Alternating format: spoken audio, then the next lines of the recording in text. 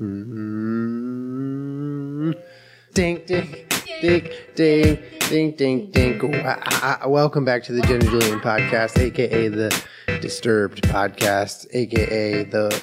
What? It's Disturbed. Down with the sickness.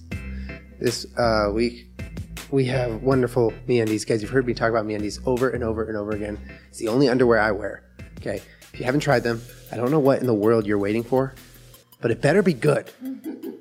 MeUndies sends incredible underwear with sustainably made, sustainably sourced material from beechwood trees right to your door. So you don't have to do anything. You just open your door. Beechwood tree. Wait, why don't I hear you? I don't know. Can you hear you? A little bit. It's quiet. Ooh, let me hold on. Oh, we hold it. Beach. Oh, that's better. Oh, there we go. It's better. Oh. I'll share a funny story about why we're still doing this janky setup. Guys, 20% off your first pair of MeUndies, free shipping and satisfaction guarantee when you go to MeUndies.com. That's MEUNDIES.com/Jen and Julian. Treat yourself. You will not be sorry, honestly, guys. Also, Wink. Yo, gotta say, lately we've been drinking a lot of wine. Wine dinosaurs. And Wink, we are wine dinosaurs. Wink makes it so much easier to enjoy the wine that you love but didn't know about before Wink came into your life. Guys, it's spelled W-I-N-C, okay? They make it easier to discover new wine because experts from Wink select wine matched to your taste when you fill out a taste flavor profile and they ship it to your door. Mm-hmm. And it starts with just $13 a bottle, okay? You can't beat the price. And you should definitely give it a try because the wine that you're going to discover is limitless and also something that you could probably never have found by yourself because you don't work for Wink. And you don't even have to think about it. You just got Winosaur at your door. Mm-hmm. Winosaur at your door.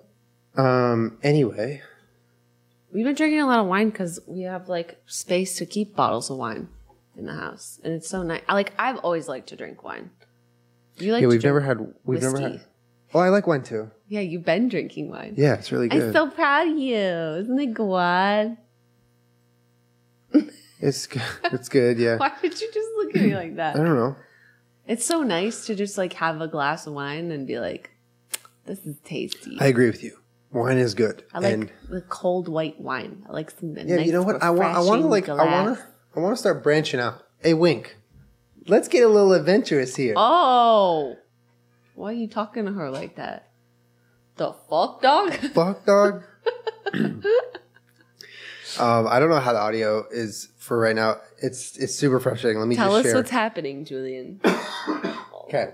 When you move, there are quite literally hundreds of things that you don't think about setting up or taking care of or creating ways to, have the existing amenities in your life fit your new house, whether, whatever your interests are. Like, there's cable, there's the basic stuff. It's like cable, power, all that. And then there's a whole nother level of shit like, what services are we going to need or, what's our grocery routine or whatever. There's like a million things that are happening.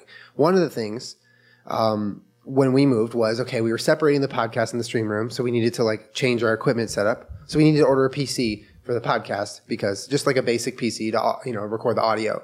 So we're not doing it off of a little sound recorder. So I ordered this PC and because there's 100 things going on and I'm getting emailed about this and that, every day, I missed an email. I don't know how I missed it, but I missed an email that came at the beginning of May. Like right when we were moving. And what did it say? The email said, Dear Julian. Dear God. Solomida. No, it said, hello, beach. Hello. It said, basically like, cause our shipping address was different than our billing address, which I'm sure a lot of you guys have tried buying things with that situation before. Like, and a lot of companies don't like that. No beach. So they were like, oh, because your billing address is different than your shipping address, we can't ship your order. We can't ship your PC. It's already built, but we can't ship it to you. And I missed that. So a month goes by. Sitting around waiting for this PC. I just think it's going to arrive. This sure is taking a long time. So I literally 3 days ago, I go into my email. I'm like, you know what? I wonder what the status is with that. And I find literally to the date, it was like May 17th or something like that. I checked it on June 17th. or some shit, or 15th or whatever. And I was like, so I responded. I was like, oh, I'm so sorry for the delay. Can you please send it to our billing address or whatever? And they're like, oh, I'm sorry. The window has passed. You didn't respond in time. Your order's been canceled. And I'm like, oh my God. Sick. Oh my God. No, it's not. Uncancel it. So you might need to talk a little closer to your mic. I'm not sure how it sounds for you. But basically, I was like, please, can you please give me, make the order happen before it cancels? Because otherwise, if we had to redo the whole order, it would take so many more weeks. And luckily, the customer service came in clutch. So they're sending it now? So they're sending it now. But so we're going to have a setup in here soon? That's what... Oh, my God. That's the idea. We'll see if it actually happens. I don't know. I kind of doubt that it's going to... I honestly feel like we're going to be cutting off that thing for a year. That's possible. I don't even know how to operate that. I don't know how you do that. You're wild. No, it's easy to operate. It's like not convenient for certain things. You're basically wild and out of control. Okay. Yeah. You're a wine dinosaur. I am a wine dinosaur. A winosaur. Winosaur. Can you tell me what this is that we're doing? Julian was like, hey, for the podcast, you want to play a game called Mommy Can I Go Out and Kill Tonight? Is that what it is? What? Like, what is it? So I just felt in the mood to play some sort of like adventure, choose your own choice adventure games online because I think those are really fun. And they make for good content when you're listening to podcasts. Because I've been listening to more podcasts lately. Fun. I have. And I want to try to like do stuff that I want to listen to, So I feel like a choose your own story is a good idea. So I found this website called chooseyourstory.com. Ooh. Play, create, share your own story games. So this is like basically a hub for if you want to play all sorts of different themed story games, if you want to post your story games, if you want to rate them, if you want to review them, it's kind of like a big deal. And I was searching like apocalyptic, like survival ones, and I was like, oh, that's cool. But then I found this one that said, Mommy, can I go out and kill tonight? And immediately I was captivated. I'm captivated. By that title. I'm ready. How does it work? It is a modern adventure by Mad Glee. That's the name of the user who made it. I can read the background and the features, but basically, you start it, and then each moment, each step or whatever, you're presented with options of what to do. And you're choosing each option, which at the end of the story will determine how you fared. I'm ready. This story contains graphic violence, sexual images, adult situations, and drug my use. God. So it's just a normal Jen and Julian podcast. Oh my God. You were a good boy, but then you turned bad. No, I'm still a good boy. Drug addict, cop killer, manipulator. These are all names you could be called. But Leon helped you hide the evidence, and you were never caught for your crimes. Oh my God. You, who were once so far gone, yourself now help others. You take care of them when no one else will. And yet the creature who first strayed from the path of righteousness has not fully disappeared. It is still part of you. A dark psychosis threatening to get out. You sometimes hear its voice at night whispering while you try to fall asleep. An eternal battle between the dark and the light rages within your mind. Which side will you listen to during the most crucial of days? I feel raging. It's like kind of like The Wolf Among Us, isn't it? It does feel like The Wolf Among Us. All right, I'm ready. This is an advanced game where you create a character, choose 4 of 7 unique traits, and distributing 100 points between your 3 stats, however you see fit. These stats, I don't need to do the whole thing. Let's just play. Let's just do it. Play, Mommy, can I go out and kill tonight? Why are we talking to our mommy like that? Mommy.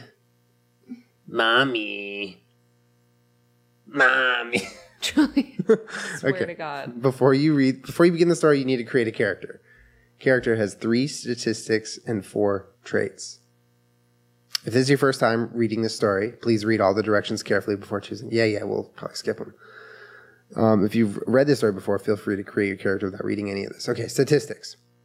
The stats are endurance, intellect, and luck. You may modify these in any way you choose with the points you are given. But remember, endurance must always be at least 10. Every stat is important and will play a part throughout the story. Endurance. This stat represents your overall health. While combat is not the only feature in the story, it certainly plays a role. A character with an endurance of 10 is a pale, sickly creature who needs only to be hit in the face to be knocked unconscious or killed. Character with 100 endurance is pretty difficult to kill outright, but you can still die or be incapacitated depending on the player's choices. If your endurance ever reaches 0, you will die and the story will be over. Oh. Endurance directly influences the traits of Weapon Master and Healer and plays a role with the trait of Bruiser. Intellect. This stat represents how smart you are. Intelligence involves memory, cognition, knowledge, and among other things. A character with an intellect of 10 is a complete moron, barely able to multiply 5 by 10. A character with 100 intellect can do advanced calculus equations in his or her head while discussing astrophysics. Intellect will never change throughout the story, although while the stat will not obviously kill you by reaching 0, it plays a significant role in your success or failure in many actions throughout the story. Intellect directly influences the traits of the pharmacist, diplomat, and the role with the trait of psychic. Luck. This stat represents how lucky you are. Luck, it plays a mysterious role throughout the story, but should not be disregarded as unimportant. Many times the story will roll a random number without your knowledge, and luck will play a crucial role in the outcome. So there's RNG involved. A character with 10 luck is so unlucky that even when he walks outside his house, he's likely to be run down by a truck. A character with 100 luck can nearly do anything without fear of reprisal. However, every time you specifically use your luck, the stat will decrease. So it has a lifespan. This is a very important point to remember. Luck directly influences the traits of Street Smart and Psychic and plays a role with the trait of Bruiser. It also plays a small role with every other trait. Okay, now we pick our trait. We can only pick 4. Okay, you may only pick 4. Bruiser, you are extremely strong. When given the choice, you will hit much harder when you hit someone in combat. However, this strength comes with a recklessness that will cause your strikes to be slightly less accurate. While not dominated by any statistic, both luck and endurance play a part when using this trait. Diplomat. You know how to talk fast, articulately, and you are equally good in persuading and bluffing others. This trait can get you out of many difficult situations. Diplomacy is not the same as street smart and will not always work with those you might consider undereducated. Intellect is most important when using this trait. Healer. You're able to heal yourself by regaining lost endurance points. You cannot use this trait whenever you want, but it can be invaluable during parts of the story when you have a chance to regain your lost endurance. Endurance is most important when using this trait.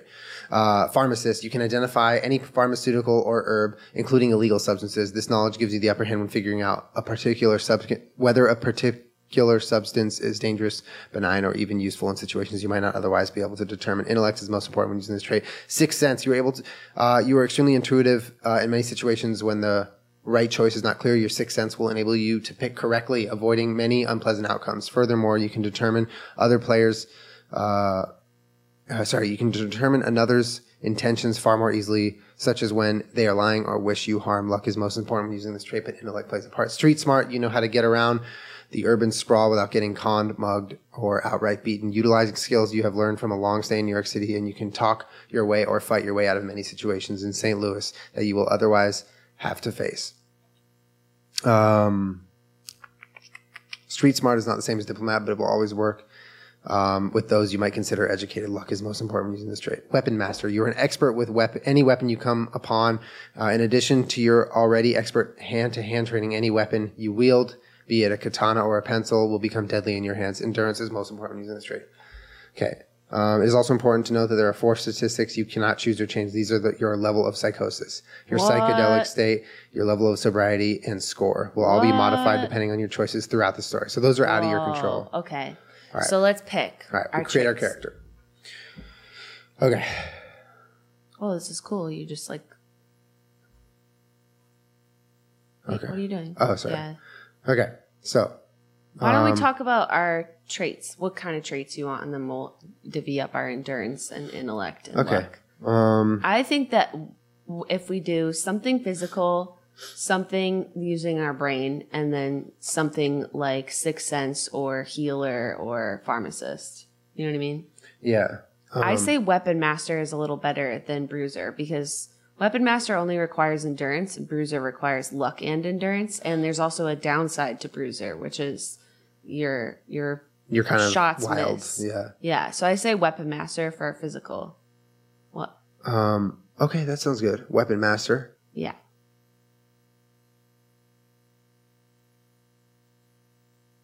Wait. You need to go back. What happened? Wait, what? Oh, I accidentally. Okay, so we have to do the traits first. Oh shit. Okay. Otherwise, it'll just end the story. Okay. Okay, so we have to. Yeah, that was the problem. All right, endurance. So see, it says it must be at least 10 to continue. So we need endurance plus 10. Okay, so endurance is 10. Okay, but we have 100 points. I know. Right? I think we have to divvy in that before we pick Okay. the traits. Go for it. Okay, so let's do intellect 10. Luck 10. But just think about our traits and then you'll add them onto there. Do you know what I'm saying? Yeah. So scroll down. I'd say for Weapon Master, that requires endurance. So we're probably looking at spending at least 30 points into endurance. Cool. Let's add 10 more. So we'll get 30 endurance. And then I think they should be relatively even, right? Yeah. 30, 30, 30. Want to at just do least. that? Yeah. And then we'll add a little more to what we think. Making a pretty balanced person, Beach. Yeah, we're super balanced. You know. I mean, this isn't really how I would divvy up my champion points in Elder Scrolls. Okay, so we have 10 extra points. Where do we put them? Well, We're 30, 30, 30. Hold on, here. we gotta. Why don't you go down and look at the traits so we can pick them? But not you don't have to click on them. Yeah, just no, I know. So you can calculate. Luck and endurance. So No, we're not I doing know, Bruiser. I know. I'm just looking. I say Diplomat is pretty good. Healer is pretty. Sorry, I can't really hear you. You're talking to the side of your mic. I'm sorry. Do you want to play the game Yes, or what? I just need to be able to hear you. Go on. Diplomat's pretty good. Healer's pretty good. Pharmacist, Sixth Sense, Street Smart. I'd say Sixth Sense is valuable. Pharmacist is valuable. Healer. I don't know. Why don't So you we say? definitely need endurance. So that's I'd say it looks like most of those are on luck and intellect. the thing is about endurance is it decreases throughout the story. So use luck and intellect. Or you're saying we need more endurance. I would say we need more endurance. Okay, So that so- because we're preparing for it to just go down. Why don't you go 40, 30, 30? We can also add by ones too. Okay. 35. All right. 1, 2, 3, 4, 5. Okay, now we have 5 points left. Let's do 2 luck, 3 intellect. How's that? Yeah, that's good. 2, 3. Done. Okay. So weapon master. Yep. What was the other one? Sixth Sense or street smart. Why don't you pick one? Let's do diplomat. Okay. So we have diplomat, weapon master. Sixth Sense, I'd say, or Street Smart. I like this because he uses both. Okay. And then I'd say either healer or pharmacist. All right, let's do healer. Okay. Okay, so we have everything picked. Character created. Cool. Let's do it, Beach. Where do we go now? Okay, sorry.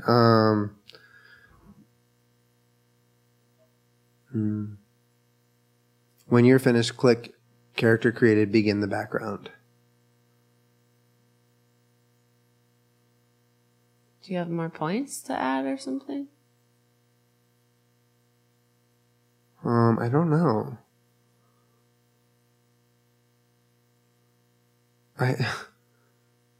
This needs to equal 100 to continue, right? Mm-hmm. Minus. This is weird. Let me see. 100 out of 100. This needs to equal 100 to continue. Why don't you hit save? Or you're at 110 right now. Yeah, no. Where's save? Up at the top right.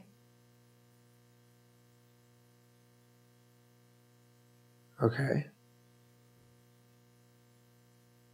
Oh no, it's like won't let us go through.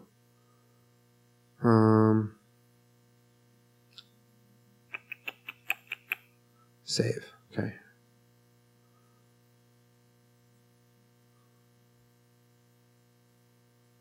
Sorry. Do you want to? Sorry.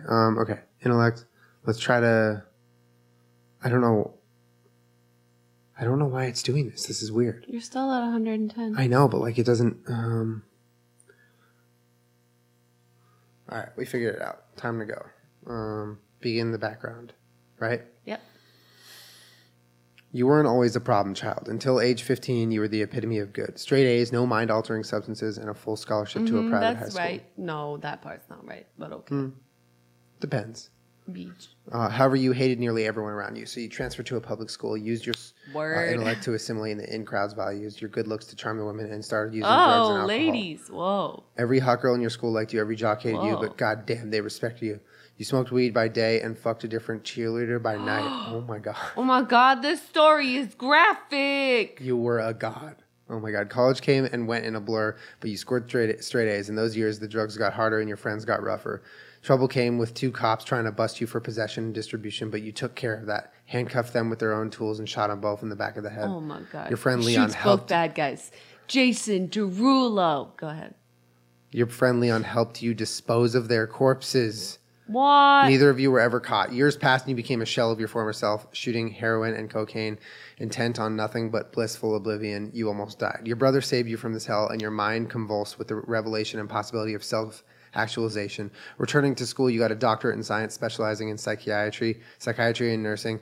Who were so far gone now help people. You take care of them, and no one else will. And even want. Are you okay? What do you mean? What are you talking about? No, I was just go ahead. I'm just reading. I know. And yet the guy who first strayed from the path of righteousness. We already read all that. Okay. All right. To which side will you listen during this most crucial of days? All right. Wake up. It's our only choice. We got to wake up. I'm ready to wake up. Something awakens you. You're not sure what something is. It doesn't matter. All that matters is you're awake. It's 9 on a Friday morning and you have rounds at the hospital. Stacy is lying beside you, her arms slung across your chest, and moans as you surreptitiously attempt to free yourself without waking her. Nude, you stride to your bathroom and throw yourself into the shower. Hot water blasts your face and invigorates you. You soap up and try to forget. You got maybe 4 hours of sleep, most of the night of vague recollection. Images of creep unbidden into your consciousness. Images of creep. That's a weird sentence. Stacy bent over on the bed, on the balls of her feet, you thrusting into her. Oh my god! Don't read any of that. That is porn. Oh yeah. My god! I'm actually gonna skip that. That's so extra. Wow. You finish showering, dry off with a fluffy green bath towel, and put in new contact lenses. That is porn. Take 15 milligrams of Busperoni? I don't know. Busperone. And a multivitamin. Brush your teeth and get a drink of water. Cover the tattoos with a tailor-made $1,000 black pinstripe suit and bright lime green silk tie. Stacy opens her eyes momentarily, smiles sleepily, then shifts her to her stomach and pulls the covers over her head. Bring home some leather restraints. You hear her mumble. You laugh outright. Okay. Now we have the options to enter the kitchen, enter the computer room, enter the bathroom, go to work. Well, we got to go to work. Let's just skip it all. Go to work. Yeah. It's time to go to work, Beach. Leaving your house, you lock the front door and smile ruefully at the black 2005 Scion XA. You've customized the thing with tinted windows and a bazooka subwoofer. Sure. Oh, we're a shit, huh? Yeah, we sound like the worst person ever. It's small and not the fastest car in the world, but it gets 36 miles to the gallon, handles great, and you could parallel park the thing anywhere. All for $13,000 measly bucks. Some people think your 6'3", 170-pound frame is a bit too big for the ride, but they're wrong. Comfortable and stable gets you where you need to go. To the right of your apartment, there's a walkway which leads to a dumpster in the alley. You hope you didn't forget anything because you won't be coming back here for quite a while. We can drive to the hospital, go back inside, or follow the walkway. I don't want to go to a dumpster in the alley. You hope you didn't forget anything. Okay. So we just go to the hospital. Go to the hospital. Right, to the work. I don't want to go to a dumpster. I'm a douchebag and I'm wearing a very expensive suit that just did porn. We didn't do porn. I did porn. We didn't do it. We just really graphically described our night. Okay, keep going. You guys you should be happy we didn't read that. It was a lot. You're on the road doing 40 down Kings Highway. You pass a quick trip on your right, Uncle Bill's Pancake House on your left, and a multitude of car dealerships on both sides. Highway 40 is coming up fast. You signal, you merge, you accelerate to 65. Nice. Keying the stereo to your favorite 90s music, Confessions of a Knife. The Thrill Kill Cult's first album comes on. You laughed as you hear the sample, Joanne, Joanne, bitch, I'm going to find her and I'm going to kill her, blaring through the car. A standard 200-watt surround system, the subwoofer you added in the small interior to allow music to resonate, filling you with sound. All of that is extra. Glancing in the rearview mirror, you see red and blue flashing lights. Motherfucking pigs, you inadvertently mutter, pulling over and wait for the cop to approach. Okay. You have one choice. It's just be in an agitated state of mind. Let's get agitated. All right, we're agitated. You watch the cop in your rearview mirror. He's talking to his radio, calling in your car. Images return. You, the handcuffed cops. They first pleading and bargaining, then going silent as you fire the .45 semi-auto point blank into the back of their head. He's flashback to when he killed the cops. Oh, God. Oh, okay. I was like, this escalated so fast. What is going on? Quarter-size holes in the posterior skull, fragmented anterior explosions above the right eye, half their faces gone instantly, pieces of brains sprayed about the black ground. Yeah! Bright red blood splashing onto the pavement like a Jackson Pollock painting. Dark red afterwards, sleeping. Oh my God, this is so graphic. Right. The sudden realization that you killed another human and not any human, a fucking cop. Judges and juries tend to execute cop killers. You were afraid. The disturbing thing is that fear outweighed any guilt you might have otherwise felt. But what about the children? If cops can get up, oh my God, can they even procreate? Did the innocents wonder about their dad's absence? Did they conceive of horrible realities their tiny minds couldn't verbalize? Did they simply ask, eyes wide with puckered cheeks, where's Daddy? Isn't he coming home, Mommy? Dad? Oh my God, jeez. What can she really say? That's our only choice. Why don't you tell them what the choices are? The choice was, what can she really say? Okay. Her answer. Wait, this is all just like him in his mind. I don't know. Okay.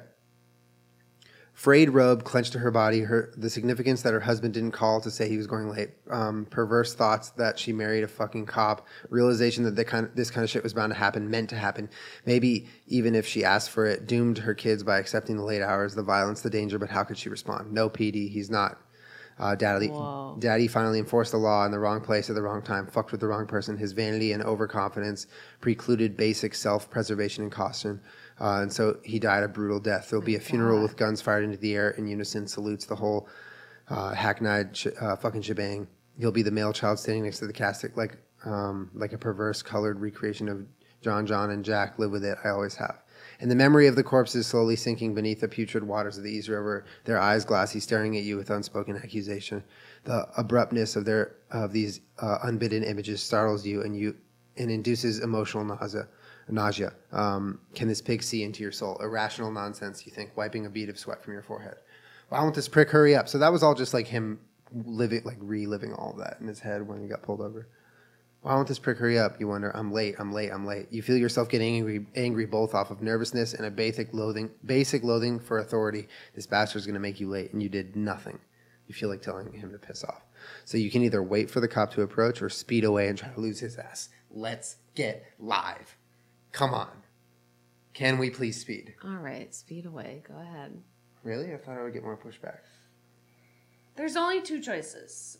Like, I would wait for the cop. But if you want to speed away, let's speed away. You're a dangerous Aries. Do what you want. See, this was bound to happen. What? We come to a head here where there's an Aries choice and there's a Virgo choice. Go ahead. Speed away. Shoving the stick shift into first, you gun it. The Scion moves forward, but not with any high-pitched whine or low growl you'd expect from a sports car. Rather, it sort of eases into traffic. Acceleration is almost nil. Nevertheless, you manage to hit 85 before three cop cars are right behind you, sirens wailing and their red and blue lights reflecting off your mirrors. Your laden foot slams down on the gas and the Scion crawls to 100 after about 20 seconds. One squad car pulls up to your left. The other two remain behind you. You glance over and see the cop is grinning. What do? Do you turn hard, smashing your car into his, pull over and give up? If you wish to use your sixth sense trait, click here. Ooh. Wow, you got us into this mess. All right, let's use our sixth sense trait. Okay, go for it. Your intuition tells you two things. First, the cop is a better driver than you. Second, your car is much smaller, lighter, and more fragile than his. Trying to smash him would be very, very, very foolish and probably result in your death. However, the decision is yours to make. Well, now you can either pull over or smash his car. That didn't really help. It did. Because if we had smashed, we would have died. Mm-hmm. Interesting. Pull over and give up. Good thing we sped away. All right, Am I right, ladies? Enough, you think. There's no possible way you can outrun these cops. So you may as well pull over and get what's coming to you. You pull over. Now we're in extra trouble, Julian. It was worth the attempt. Ugh. You shut off the engine. The cop that was to your left squeals to a stop in front of your car. The two behind you pull up next to you and directly behind, respectively. All three cops get out of their cars, guns drawn, and descend upon you. Hands on the wheel, motherfucker. The first one shouts. You obey. The cops open the door, grab you by the neck, throwing you onto the pavement. We didn't need to do this. The cops surround you. You impatient Aries. Your prone body and scream in unison. Don't move. You stay absolutely still. They begin bludgeoning you with their nightsticks and yelling. He's trying to escape. You'd be baffled by this behavior if you weren't quickly approaching unconsciousness. When the beatings finally end, they handcuff you and Officer Piles roughly searches your battered flesh. He doesn't find anything. That's the only choice. Officer Piles frisks you and finds nothing more of value to him. You wonder what the hospital, not to mention the doctors, will think when you start showing up for late rounds. He starts writing a ticket. Ooh, a ticket, the least of your worries. Okay, that's our only option. An $80 ticket. Oh, we can look at it. Oh, I kept it. An $80 ticket. You're going to have to call your attorney and pay him $200 to fix this thing. Okay. Get arrested? That's our only choice. It's our only choice. It says get arrested. All right, so now we're arrested. This is crazy. Are you feeling like this is crazy? I feel like we didn't need to get arrested. Satisfied and sweating profusely, Officer Piles pulls you up and leads you to a squad car. He roughly pushes you in and your head smashes against the roof. After that beating, you almost pass out from that last blow. You're under arrest for leaving the scene and resisting arrest. You have the right to suck my cock when I ask and the right to get your teeth kicked in if you refuse. They seem like good cops. Cool. I gave you the option. Keep going. You remain wisely silent. Perhaps you've been impulsive enough for one day. The handcuffs are chafing your wrists. The cop gets back on the highway, makes a U-turn, gets off, taking you to the Richmond Heights police station. Do you sit there and wait for the inevitable or thrash about wildly, screaming obscenities and taunts? No more Aries decisions. I don't know. I mean, it might cause some sort of distraction, you know? Stop it. That's disgusting. I don't want to flail in the back of a cop car. Okay, fine. I'll sit there and wait for any inevitable. Good. We sit there and wait. You did this. Officer Piles shoves you into the station, causing you to stumble momentarily. Your earlier rage has been supplanted by fear of the unknown, and you've never actually been arrested. The cop takes off your handcuffs, and you feel relieved. You rub your sore wrists and try to get the red lines to go away. He grabs your hand and starts fingerprinting you. First your thumb, then all your fingers. A phone rings, and you hear a dispatcher in another room call out the location of a crime. You survey your surroundings. Besides Officer Piles, no one else is present. There are a bunch of cubicles through a door to your left, a row of holding cells to your right, and a break room straight ahead. Finish fingerprinting you, Officer Piles grabs your arm and starts walking you to the holding cells. You think you have a good chance of shaking him and running off, so you choose maybe even gaining tangible goods in the process, but you may get a little more psychotic. All right, you have 5 options. You try to break free and run to the cubicles. Do you try to break free and run to the break room? Do you try to break free and run to the holding cells, or do you try to break free and run to the exit, or you can let them lead you to the holding cells? Initial thoughts here. Follow the rules. But there's 4 options. Okay, then you pick. I don't want to pick the bad stuff. I'm not good at picking bad decisions. Let's use our 6th sense. No, that's not a choice. Pick one. Well, what do you get if you run to the cubicles? What's the best thing you could find? A stapler? What about the break room? Food. Food. Holding cells? Holding cells is where you're getting taken to, so that wouldn't make sense to run to the holding cells. Or you can just run out the exit, which that's stupid, running out the exit. Let's run to like the cubicles or the break room. I think cubicles because there's a lot of places to hide. Okay. Want to try that? Let's do it. All right, we run to the cubicles. You run for the cubicles to your left. Out of your peripheral vision, you see the exit door open up and 2 cops enter. They see you immediately and run towards you while Officer Piles screams, "Get him," and gives chase. Running into the room, you slam the heavy wooden door. Its tiny glass window filled with chicken wire, presumably for safety. The lock clicks and you observe all 3 cops fumbling with their keys. You haven't much time. Glancing around, you see a door in the north wall past one cubicle. To the west lies a pseudo maze of cubicles. If you're going to act, do it now. You can lie down and let them take you, run north to the door, or west of the cubicles. Cubicles. Okay, go for it. The cubicles open north towards another cubicle, east towards a middle cubicle leading to where you were fingerprinted, and south to a lone cubicle. The cops still after you and are screaming the ubiquitous freeze. Whatever you do, you better do it quick. You can run south to the lone cubicle, east to the middle, north to the northwest, or lie down and let them take you. Pick one. Let's go north. The cubicle is plain and uncluttered. The desk is nice and tidy. The carpet is vacuumed, and there are no pictures to be seen. You can go east towards the north cubicle. That's so confusing. Or return south from where you once came. Of course, you still hear the cops, and they sound very close. Let's go east towards the north cubicle. Okay. A large wooden door sits on the north wall. A desk sits right in front of you, and the Solidarity red chair sits right behind it. Solitary, what am I saying? On the surface of the desk is a small sign which reads, "Register all evidence with officer on duty." Obviously, this isn't any ordinary cubicle. It's some sort of guard station, albeit empty. No wonder the cops seem like a bunch of Keystones. They can't even man this desk. Whatever is behind the door must be of relative importance. I think we should run through that door. Let's do it. Silver metal shelves lines 3 of the dirty concrete walls, most shelves containing a plethora of boxes and items bagged in clear plastic. Oh, it's an evidence room.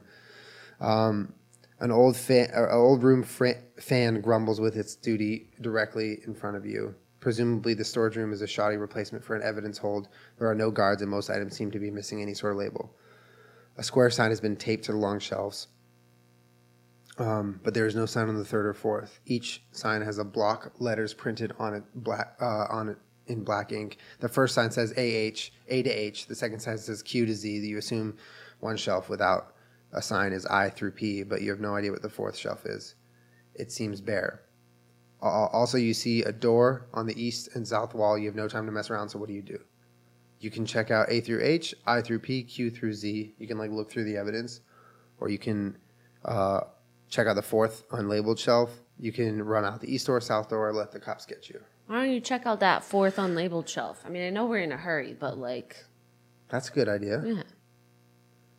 This long shelf is devoid of anything. Save a good bit of dust.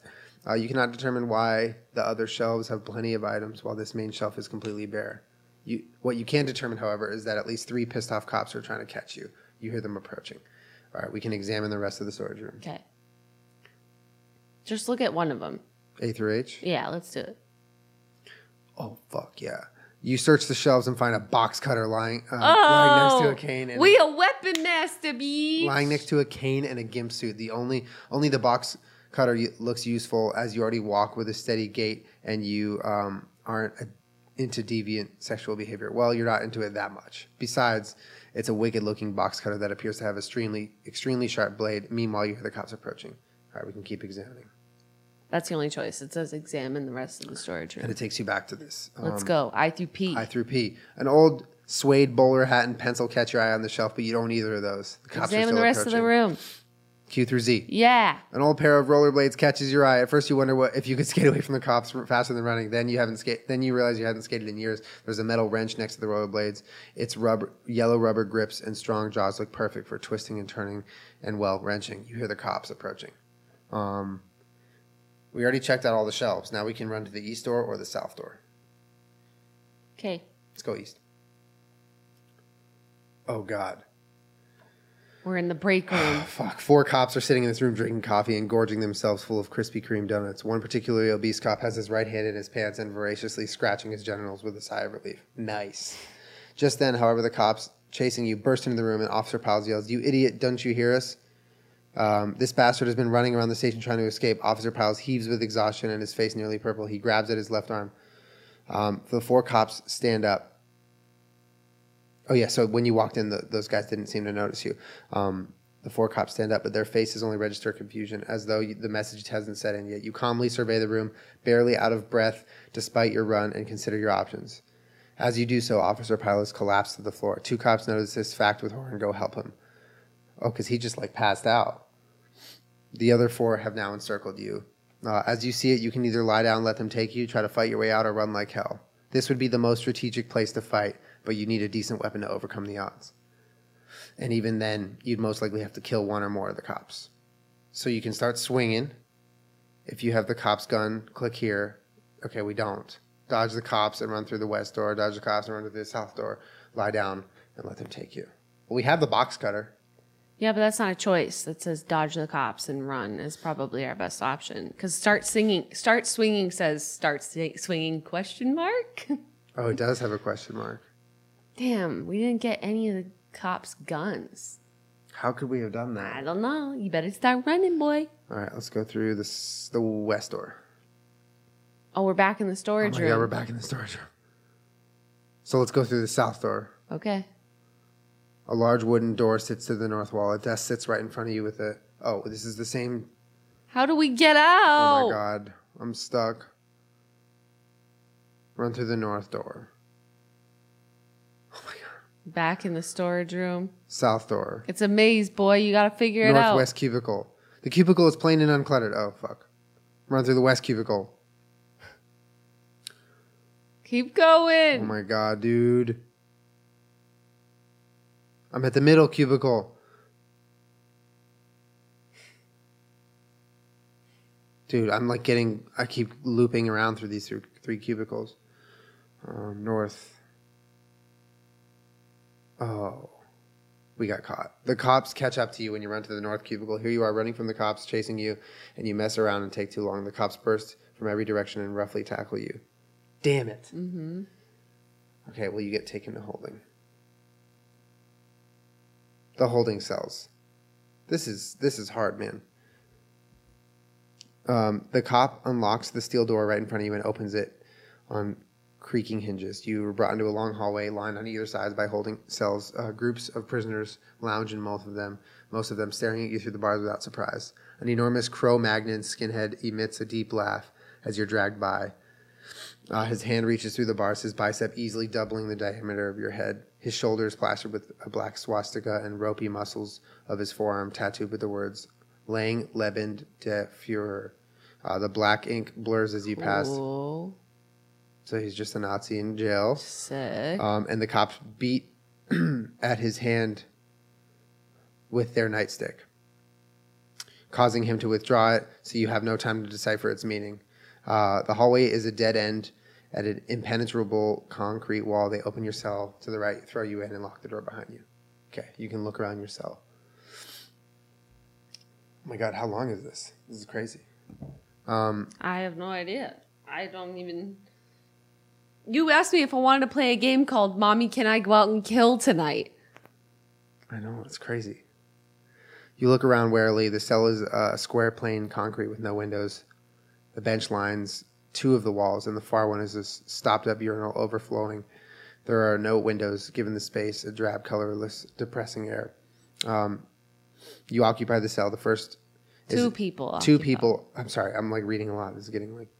The first is an elderly black man sitting on the bench with his eyes closed. The other is a skinny Hispanic standing right to the right by the urinal, arms folded across his shirtless chest, glaring at you. The way he's staring at you is a bit alarming. You can talk to the black man, you can sit down by yourself, talk to the Hispanic man, or examine the urinal. Let's talk to the black man. You walk up and say hello. His eyes remain closed. He doesn't respond. Get the fuck away from him, you hear the Hispanic say.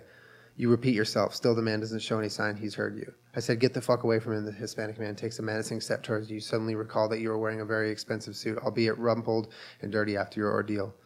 All your training dictates that you walk away or try to calm him. Calming him seems unlikely. What seems likely is that you're about to get punched in the nose for your suit. Maybe you're being too docile, showing weakness by minding your own business.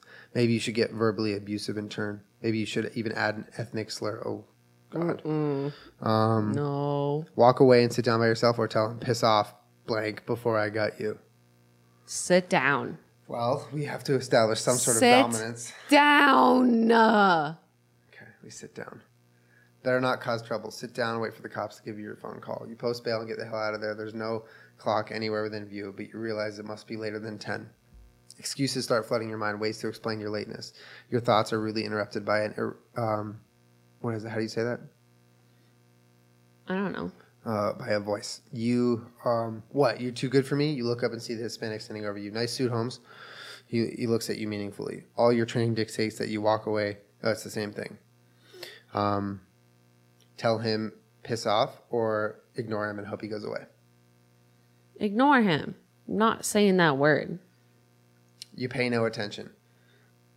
You look at the floor, avoiding eye contact, hoping he'll go away, leave you to your misery and excuses. Hey, you. He shoves your shoulder. You still ignore him. You know who I am? He leans in and screams your ear. You deaf, motherfucker? Seconds later, you're lifted to a standing position and you're not a small guy. He pushes you down on the cold floor cell. Standing up, you brush your suit off and try to sit back down, all the while maintaining an air of indifference. That's when he comes for you. Your beating awaits. That's our only choice, is our beating awaits. Do you want to read this one? Yeah. He backhands you across the face, much like the cops did. The slap stings just as much. A millisecond later, he punches you square in the eye, knocking you to the ground. Your face smashes into the hard concrete of the floor, knocking loose a filling. Enraged, you turn, but he's already on you, punching you once, twice, 3 times in the face. The Hispanic grabs you by the throat with both hands. Beating at his hands does no good. This bastard is much stronger than he looked. You struggle and gasp for breath. Leave that boy alone, CJ. The soft voice comes from your left, but you can barely hear it. You can't breathe. You feel yourself losing consciousness. Leave him alone, I said. The hands relax their grip. You grasp for air, like a fish flopping uselessly on land. As your vision clears, you see the voice come from the back. Oh, sorry. You see the voice came from the black man. CJ is standing over you, fists clenched, but a moment later, he backs away. Our only choice says, lucky you. Saved from certain death. You slowly get up from the hard concrete floor and rub your neck, still breathing heavily. The black man looks up and says, you smart but timid, boy. Minding your business don't get you killed as fast, but CJ wasn't going to let you be. He stands up and you regard him with ambivalence. His face looks vaguely familiar, but you have no idea where you would have seen him. His hair is a wild fray, his clothes dirty. His stink reaches you from here, and you wonder how you didn't smell it before. With one hand, he scratches his stubbled chin. The hand is scarred beyond belief. Thick, pinkish lines stacked on top of normal tissue make it look like a malformed club. You know me, he asks. You remember now. Who could forget that hand? Yes, you say. You were in the hospital because you wanted to kill yourself. Right, boy, that's right. He slaps his thigh with the meat hand and moves closer to you. No insurance, remember? I remember. And you knew I was about to kill my motherfucking self, right? You consider, thinking back. I knew, yes. But you let me stay anyways. That week was hot, maybe 105 degrees for 3 days in a row, and shelters were often full. I did. CJ cracks his knuckles to your right. You notice he's standing almost behind you. And you didn't get shit for that. His breath is fetid like old sardines. I didn't get paid, if that's what you mean. The man looks satisfied. He smiles and sits back down. With a look from him, CJ moves away from you and sits on the opposite bench. Didn't think so, the black man says thoughtfully. Name's Lamonte. Sit down. I want to talk to you. Doesn't look like you have a choice. Our only choice is doesn't look like you have a choice. You sit down next to him as he requested. He just stares at you with a smile on his face. Minutes pass. You hear the skinhead from down the block yelling something incomprehensible. Gave you a break because you gave me one. What's your name? Dominic, you reply. Ooh, our name's Dominic. Ooh, fun. Good name as any, he says. What you doing here, looking like you do? You explain the circumstances leading up to your arrest, and he laughs. CJ snorts. Nice moves, boy. Sounds like you ain't as smart as you look. You let the comment go. He's probably right. Show me what you got in your pockets. You show him everything you have. Besides those things, you got anything else? Our only choice says, nope, nothing else. Glad you was straight with me, Dominic. He looks over at CJ. We don't tolerate no lying motherfuckers up in here. You straighten your suit jacket and wait for him to speak again. Lamonte leans over and whispers, I got a proposition for you. Ignoring this sinking feeling that this is some sort of filthy godfather about to make you an offer you can't refuse, especially in a confined space, you reply, I'm listening. I'm going to read this one. Okay. Okay, listen here. First off, you ain't going to get a phone call, so you ain't getting out of here tonight. He coughs. I don't know what that word is. Then continues. Payphone's broken. It's Friday. They'll hold your ass till Monday. You don't get bailed out. His information sets in. 2 more days in the cell, Stacy will get really worried, and you will get fired for being a no-show. Miranda rights violated because of payphones broken. Not possible. Not possible. You consider pounding on the bars to get a cop's attention. I know what you're thinking. They don't care. They'll say you smashed up some phone or some shit. Smashed up the phone or some shit. But I'm in with one of them. Owes me a favor. He'll let you use the station phone. You got someone to call? Yeah, my girlfriend, you mumble. Lamonte smiles. You know she'll answer? I think so, yeah. Okay, good. That's real good. Now here's the proposition. I get the cop to let you use the working phone. You call your woman. He watches your eyes, right? You could get out of here tonight. I only want one thing in return. What's that? You hold your breath, certain he's going to demand you pay CJ's bail or for an attorney to let him stay with you. When I get out, I want you to call this number. He passes you a tiny slip of white paper. Scrawled in pencil are the numbers 314-594-2196. Isaac will answer. Tell him LA's got taken down in Richmond Heights. Finish the deal, then hang up. Think you can do that, white boy? If you have access to a phone, why can't you just call the number? You Riley ask. Because those motherfucking cops be listening. I can't have that. Got to be done on the outside. Now, you going to do it or not? You make the mental note of the phone number and the name. Consult your character sheet if you need to remember. So you say, oh, okay, I'll do it, or you say, no, and keep trying to get the cops' attention. I say we do it. Let's do it. Seems like the best option now. Okay. You evaluate his posture, expression, and eyes, and you don't sense any dishonesty. You're quite a good judge. Besides, the way the cops have treated you in the past couple hours led you to believe that you may never get out of this cell. Lamonte's proposition might be your only way out. I'll do it. Get me a phone. All right.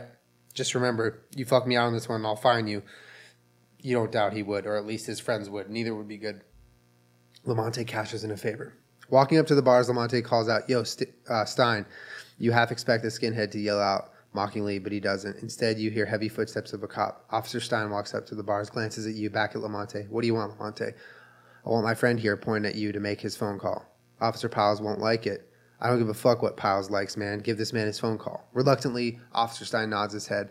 You wonder what Lamonte did for him, because that would cause this obedience. Opening the cell door, the cop points you in the direction of the phone, falls right behind you. You hear him whisper, you tell me what you're doing for Lamonte, and I'll tear up that ticket. Oh, let you out right now. Ho, ho, ho.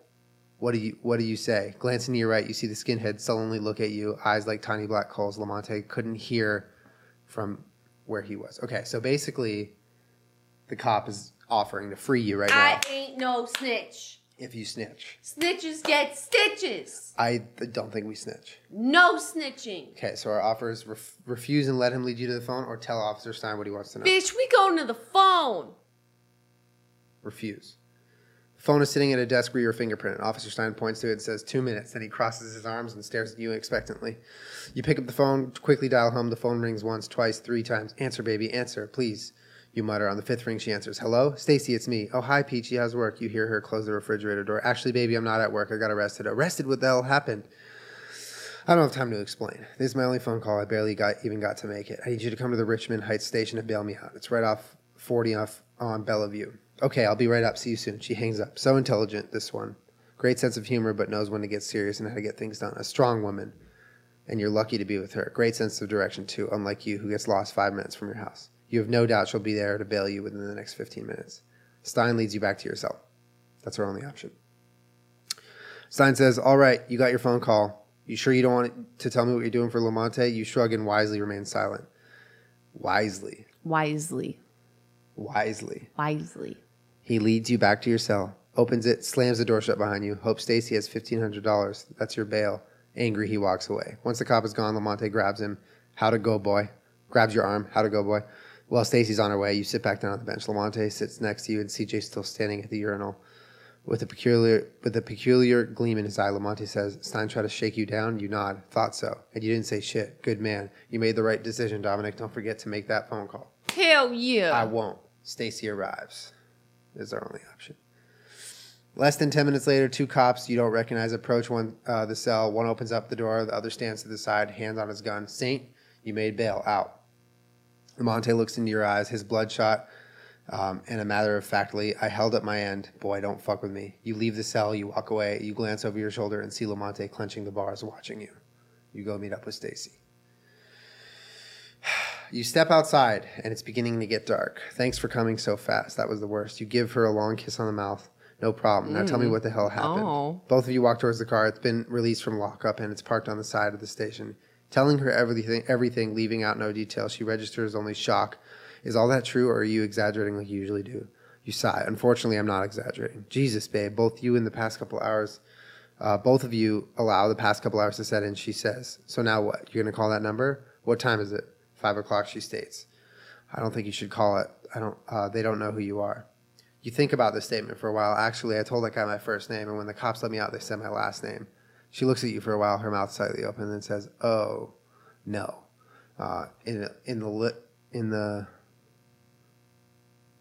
It'd be comical except for your situation. I know. Look what God did. You scratch your head. Okay, so you can make the call. You can forget it. You can make the call, then go home. Okay, so you make the call, go to the hospital. Forget the call, go to the hospital. Make the call, go home. Forget the call, go home. I say we make the call and then go to work. Yeah, let's do that.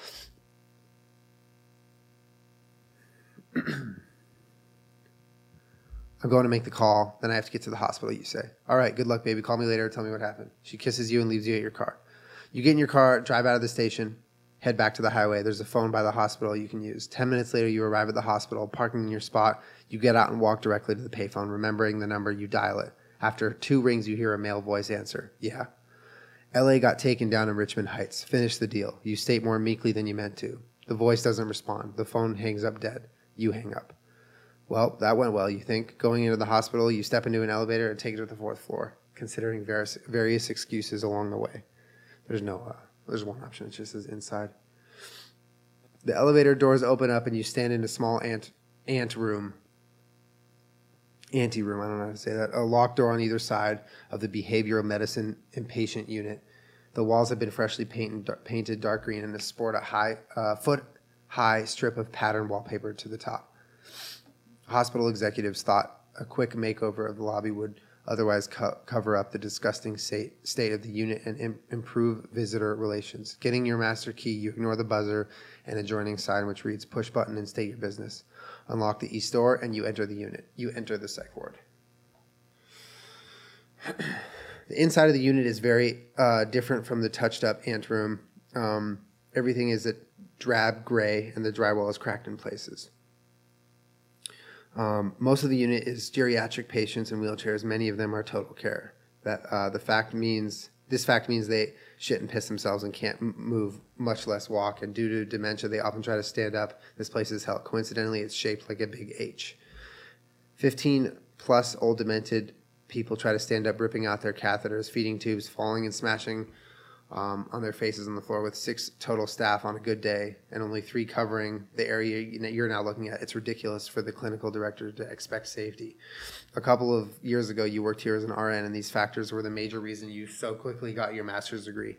No longer would you be one of those floor nurses struggling to keep their licenses and health of their backs from all the lifting. Now you talk to the patients, write orders, and leave. No more lifting, no more cleaning feces, no more 8 hours of patients yelling into your face. Woo! You nearly scream with joy every time you enter the unit. Okay, you can go up to the nursing station or enter the bathroom. Hold on. There's a map, and it's shaped like an H. Yeah, this is the unit. Above and below the center of the H, it says elevators. The red dot is where you enter. Patient room, and then there's patient rooms on both sides of the H. Mm-hmm. In the middle says nursing station. We're up at the top right.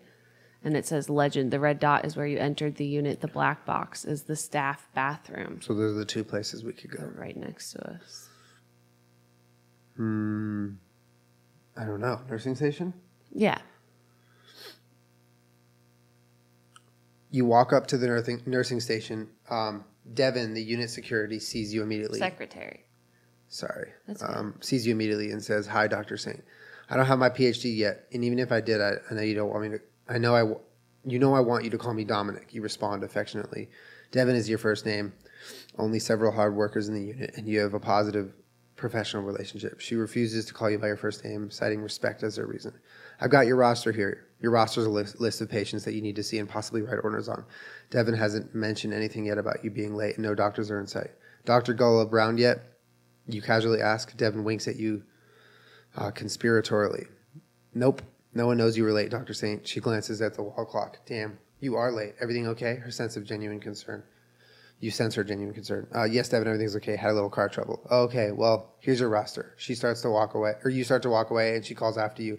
Doctor saying your cell phone. You left it here yesterday afternoon. So that's what that thing was. Ooh.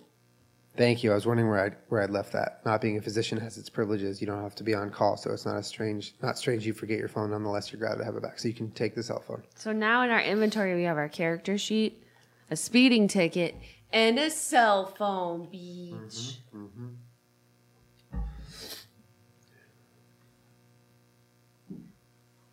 Looking at your roster, how you doing? Good.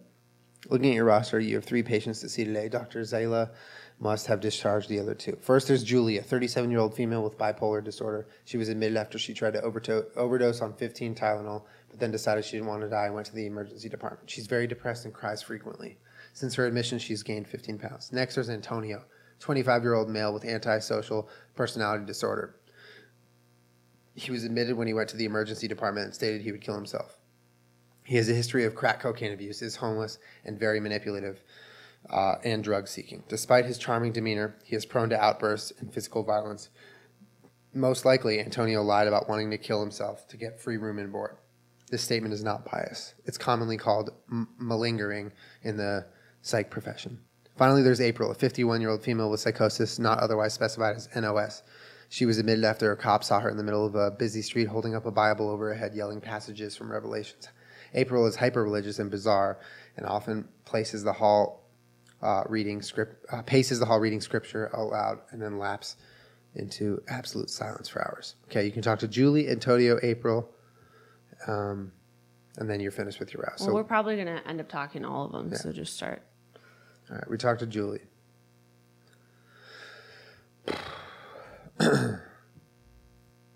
You find Julie in her room. She's sitting in her bed weeping. You knock on the front door and say hello. She slowly looks up, blotting the tears from her eyes. Are you here to see me? She asked Oli. I sure am. Let's go into the group room and talk. You realize it'll be therapeutic to get her out of this room where she has no doubt sequestered herself. You unlock the group room door and let Julie in. Antonio comes striding in to you and stands inappropriately close. What's up, Doc? You gonna write me some Percocet? My back's really hurting me, he says affably, smiling confidently. I'm with another patient, Antonio. He smiles. His smile fades ever so subtly. But you're gonna write me that Percocet. His eyes bore onto you. He moves a step closer. You're in my space again. We talked about this last time, remember? I'll speak with you later. Antonio backs up, starts smiling again. One fist is clenched. You wait till he moves safely away before you turn your back and enter the group room. Don't forget about that Percocet. You hear him call from the hallway. You sit down with Julie. You can hear what she has to say. Mm-hmm.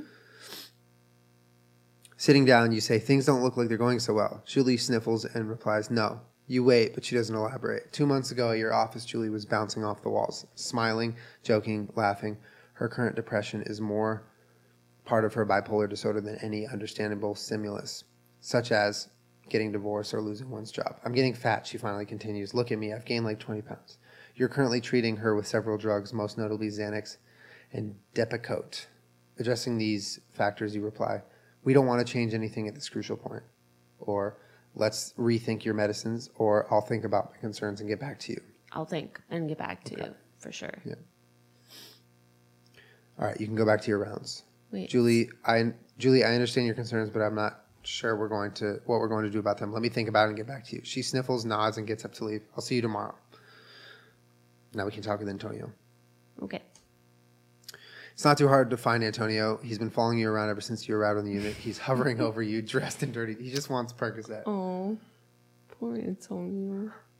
He has his fist clenched. As you approach the day room, he stands up from the card game he was playing and strides towards you. Sup, Doc? My turn? Everyone insists on calling you Doc or Doctor because you write prescriptions and you were tired of correcting them. Your turn. Let's go to the staff lounge to talk. It looks exactly like the day room with glass doors, sink tables, and chairs, but it's in plain sight of the nursing station. Staff lounge. I thought you take everybody to the group room, he questions. You don't fear being alone with this little punk in the group room, but such an action would be unwise considering his violent tendencies. Motioning him to the staff lounge, you ignore the comment. See what Antonio has to say. Okay. Sitting down with Antonio, you consult your notes. This patient has been here for 3 days, and you don't have him on any medications. Despite having stated to an emergency department nurse that he would kill himself, he evidences No signs or symptoms of depression. Rather, he has normal sleeping patterns, play cards all day, orders extra food on his tray, and wanders the unit, though he's staff, demanding some doctors fix his ingrown toenail and give him pain medicine for it. Antonio stares at you expectantly. So, Antonio, you feeling suicidal? Oh, yeah, I want to kill myself. What sort of things make you want to kill yourself? Shit, doc, everything. I just want to kill myself. Antonio looks annoyed and leans towards you across the table. Have you formulated a plan to kill yourself? Plan? What do you mean, plan? He looks confused. How would you kill yourself? Ignoring your question entirely, he says, you're the best doc here. I'm starting to feel better, but I need to look at my toe. I need some pain medicine. He tears off his shoe and puts his dirty foot on the table. His great toe's nail obviously ingrown. It's brown and crusty. Gross. This isn't a medical unit, Antonio. You're here because you're a danger to yourself, as you told me, Antonio. Antonio, seeing that his polite words are getting him nowhere, he narrows his eyes. Motherfucker, I need some goddamn pain meds. This thing hurts. All right, I'll write you some Tylenol extra strength, or I can transfer you to medical. You start to get up. Your assessment finished. Percocet, doc. I need Percocet. Tylenol ain't going to do shit. He screams. He nearly screams. Holding his gaze, you say evenly, you won't be getting any Percocet here, Antonio. He stares back with obvious rage, gets up, slams the table with his palms, leaves the room. You shake your head and consider discharging him, jotting down a few notes and get back to your rounds. He drops something on the floor, or you go back to your rounds. Ooh, he dropped something on the floor. Whoa. In his anger, something dropped from Antonio's pocket. Examining it more carefully, you see it's a sealed condom. You certainly can't just leave it lying on the floor. You pick it up, either throw it away or keep it. Maybe it will prove of some use to you. We picked up a condom, y'all. Oh my God, dude. What the heck? All right, let's go talk to April. Let's talk to April. April's pacing up and down the hall, Bible in her hand. Her head hangs low. Her brown curls of her hair sweeping her shoulder with each step. She's very tall for her sex, but not absurdly so, like the volleyball player you once had in the ward. Approaching her, you say her name once. April. She pauses in her meditation and looks up. No recognition apparent in her eyes. It's Dominic. She continues to look at you, her eyes dull and mouth slack. As though she's sedated. Walking back to the nurse station, you ask a nurse how April's been today. She was screaming for hours before you got here, running up and down the halls. We gave her some Ativan IMs, so April's sedated, a necessary factor, obviously. That's why you prescribed it to her to be used as needed. You walk up to April, who is still standing over there watching you. April, let's go to the group room and talk. Okay, she responds. April stands next to the chair, obviously unwilling to sit down. You sit, hoping she will follow your lead. How are you, April? About 30 seconds later, she says, fine. She sits down. Are you hearing voices? She says, yes, I hear God's voice. She grips her Bible firmly in her hand. What does this voice tell you? He tells me that you're all sinners, all of you. The devil works in ways we cannot imagine. April thrusts the Bible at you in accusation. How's your husband? You shift the subject, knowing that this woman was a reliable first grade teacher only 2 weeks ago. Apparently paying no attention, she raises her voice and yells, sinners, all of you. April then begins to silently pray, although her thin lips move with each word. She then lapses into a stuporous state and ignores you. You're not going to get anything out of her at this point. The blood tests are fine, no drug or alcohol abuse, no psychological trauma you can determine from speaking with the husband. The best thing is to hope that she snaps out of whatever psychosis she's in. Ativan in tow whenever she becomes restless or agitated than she is now. Thank you, April. I'll see you tomorrow. She stands up without answering and leaves the room. You jot down notes and continue with your rounds. You're finished with your rounds. Finished speaking to all 3 patients, you head back to the nursing station and write your orders. Intuition tells you something bad is about to happen, but you only have a millisecond to react. Do you react in time is the only option. Our only choice. Click it. Too slow to react. No, damn it. A fist hits you from the side. Your jaw is crushed sideways from the blow, and you are knocked a foot to your side, shaking it off. You quickly turn and observe your attacker. Antonio has blindsided you and is laughing. Oh, shit. He sucker punched us. He said, motherfucker, you ain't even a doctor. He swings another right towards your face. Nurses are rushing at him from all sides, but you instantly realize that if you don't take action now, this punch will definitely connect, possibly doing serious damage. You have lost 5 endurance points. Damn. Allow the punch to connect, try to dodge the punch, or retaliate. It says, retaliate. After all, it is in legal defense of your person. I say try to dodge it. I don't think you should punch a patient. We dodge the punch. Rather than let his punch connect or retaliate, you instinctively dodge. You fluidly move to the side and his punch misses. Antonio falls forward with his missed blow, but you step away from step away instead of striking him in the throat like you badly want to. A second later, nurses tackle Antonio from all sides and pin him down. You calmly order Haldol 10 milligram IM stat, probably a sedation, while Antonio writhes and squirms about the floor, screaming curse words laced with racial epithets. Evan goes to the med room and prepares the drug. While you yearn to retaliate, you silently praise yourself for remaining calm and handling the situation as an adult. Yes, you're 32, but it's difficult to think of yourself as an adult when you're still so filled with vices and violent temperament. Minutes later, Evan swabs Antonio's arm, then injects the Haldol into his left shoulder. Still cursing and trying to kick you, he's dragged towards seclusion. Dusting off your jacket, you proceed to your orders. All in a day's work, Peach. You're not even a doctor. You finish writing your orders from their charts, doing what you told your patients you would. Think of Antonio. From your assessment, you decide if he's malingering and not suicidal at all. However, due to federal law, if you were to discharge him and he were to kill himself, you could be held liable. Hopefully, he'll become angry when he doesn't get any Percocet or medical attention for his toe and demand to leave against medical advice, AMA. Then you'd be free and clear. You'd have to speak with Dr. Zayla about this, but you're sure she'll trust your judgment. Finish with your duties for the day. You take a look at the clock. It's nearly 5 o'clock. Damn, it's late. Usually you finish a little afternoon. But today has been a unique experience, to put it mildly. The sun is very low in the sky, and the shadows of twilight are upon you. You go outside the hospital. Once you are safely out of view of the hospital's entrance, you light a cigarette to take a long drag. You unlock your car, get in, and consider your options. Drive back to your apartment. That's all. It's getting dark outside, and your house is illuminated by an orange glow. Your day's adventures well together in your head, squirming like the lost rodents in a saddest maze. Paranoia grips you because of your last encounter with the cops. At least it didn't end with you murdering the pigs. Not that the thought didn't cross your mind, but that was not a past you wanted to revisit. You're thankful you managed to avoid your natural urge to kill the worthless crackhead that was Antonio. Crushing his trachea would have removed one more waste of flesh from the world, but certainly destroyed your career. You randomly wonder how Lamont is doing, and if he remembers that you didn't rat. At least you called his contact, one less person to worry about having out for you. You go to unlock your door to your apartment, but curiously, it's not only is it unlocked, but it's slightly ajar. The door is ajar. Oh my God. You cautiously enter. You feel a sense of foreboding. Everything looks the way you left it, but a gnawing sensation tells your brain tells you to be careful. Straining your ears is futile.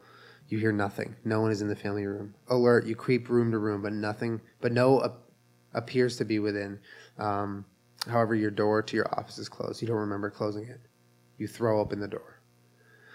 Stubborn as a mule born with neurologic defect, you throw open the door, howling like a bloodthirsty pirate, expecting the worst. It takes a minute to register what you see. Leon, your friend from New York City, is sitting at your computer typing away. Whoa. He seems unconcerned at you hurling open the door and screaming like a maniac. Your mouth hangs open as you process the information. How? You stammer. Hey, dude, don't look so surprised, he says calmly. The cigarette he's holding in his right hand has smoldered down to a really long ash. Noticing this, he stubs it out. I left you like a million messages. I didn't know you were coming, you begin. And when the hell did you get here, you ask. And was Stacy here? You continue, hopefully. And how the fuck did you get in my apartment, you finish. Relax, man. Like I said, I told you to call me back and you didn't. So here I am. No, I didn't see your girl. Bemused, you grin. Holy shit. You should see the day I've been having. I almost killed your ass. Killed me, Leon chuckles. I heard you coming since you opened the door, man. Don't forget who I am and what we did together. He arches his eyebrow accusingly, but you sense no malice. This is one of your best friends after all. And yes, he helped you out in a really tight spot, and never asked anything in return. You smile broadly. Well, it's good to see you, though I don't know why you're here. In a minute, anything strange go down in the lobby? He says, in a minute, anything strange go down in the lobby? You tell Leon everything. Well, who's that guy? I don't know. You and Leon sit down on your couch, and you recount the details of your day. Leaving out nothing. During the story, his expression barely changes, though he laughs at points. At the end, he lights up another cigarette, thinking, despite being self-sufficient, you welcome any advice he might give you. Finally, he looks down at you and says, you stupid fuck, we got a lot to talk about. Oh, yeah. I found your note on the door from your girl. Said you left your cell at the hospital. That was helpful. You think. He assesses your reaction and says, fine, you want some Confucius-like advice? Considering your past choices, he tells you. Least you fucked with the cops. We got a lot to talk about. You ready? You think over what Leon has said. What do we have to talk about? What's going on? He suddenly looks dead serious. We'll talk about it, but not here. Any good bars in the tornado pit of town? The Loop has some decent ones, you answer. Which ones? You explain the best bar is Cicero's, and you give him directions. You head for the Loop.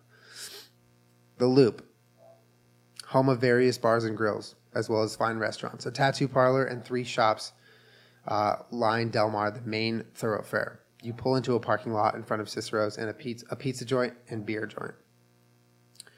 As you step out of the car, a man with a white grizzled beard and tattered, dirty clothes approaches you. He holds out his hand, smiles, missing 2 of his otherwise darkly stained teeth. Alms, sir? Anything for an old vet? Don't give him anything is your only option. Patting your pockets, you say, sorry, I don't have anything for you. You move on and head inside Cicero's. It's crowded in here. The beautiful decor and upper middle class atmosphere in the front is offset by the seedy pool table and jukebox to your left. At the far rear of your restaurant, where a filthy carpet replaces the white tie with its tasteful black squares. Waitresses carrying bottles of food weave in and out of the customers sitting at tables in white cloth, some laughing, some getting ready to order. Various plants hanging from the ceiling. Hey Jude is playing softly in the background. Hey Jude, don't make it bad. Take a sad song and make it better. Only 2 tables are open, a booth in the very back near the pool table and some bikers and a table right in front of you. You take the table to the left or the back. Which one? Left. Yeah. You want to read this one? Yeah. You sit at the table to your left. Leon walks over from the bar where he was waiting for you and sits down. Almost immediately, a waitress approaches and takes your drink orders. Needing to keep your mind sharp, both of you order a Coke instead of alcohol. The waitress walks off and Leon leans towards you. Dom, we've been friends for a long time. I helped you in the past and never asked for anything in return. Now I need your help. He stares at you, measuring your reaction. You've rarely seen him so serious. Of course, man, but your voicemail sounded pretty bad. Just tell me what's going on. Okay, listen. You know my ties with the Russian mob, which is how I helped you get rid of those. He looked around to make sure no one was listening. Corpses. There's a guy named Serge. I'm not connected that well, or I'd have no problem. Luckily, either is he. The difficulty is that the mob won't take sides. It's not worth their time. They'll let us fight it out and deal with the result. Leon lights a cigarette and blows a ring of smoke into the air.